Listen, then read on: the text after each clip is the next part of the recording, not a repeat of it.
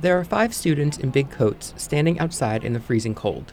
Noah Green Hoovras is an 11th grader at the High School of American Studies. Outside of her intense history studies, Noah is an organizer for Fridays for Future. I think one of the really interesting things about FFF is it's not hierarchical and it's decentralized. So there's no one who is president of anything. There's no leadership that you have to listen to. It's kind of just youth who want to get involved. Noah says the democratic process is crucial, and so is the fact that everyone who runs the organization is a teenager, because adults have let them down. And it just feels like we're being told that we need to fix every problem in the world and also not given the tools to do that. And it's overwhelming because there are adults with the abilities and resources to fix the problems we're facing. And so being out here is a way to tell them to act. The group meets every Tuesday, and the meetings are led by everyone. Zoe Jensen DePedro is in 11th grade.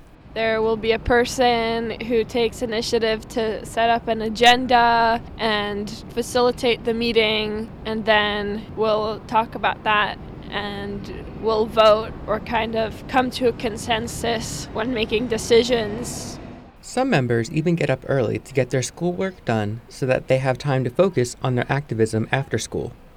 And even though these members aren't old enough to vote or rent a car, there are some special teenage skills that are well suited to activism, like social media and tech. If we want to try and post more on the Instagram, or if we want to host a onboarding call. Once a member goes off to college, they age out and often continue their activism in different organizations.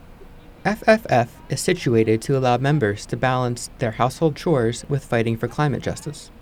11th grader Mars Vasquez Plashevsky has been involved for about a year and a half.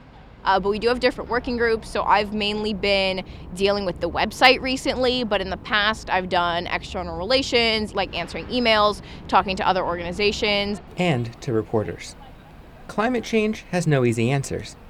These young activists know that. But first, they had to finish their homework.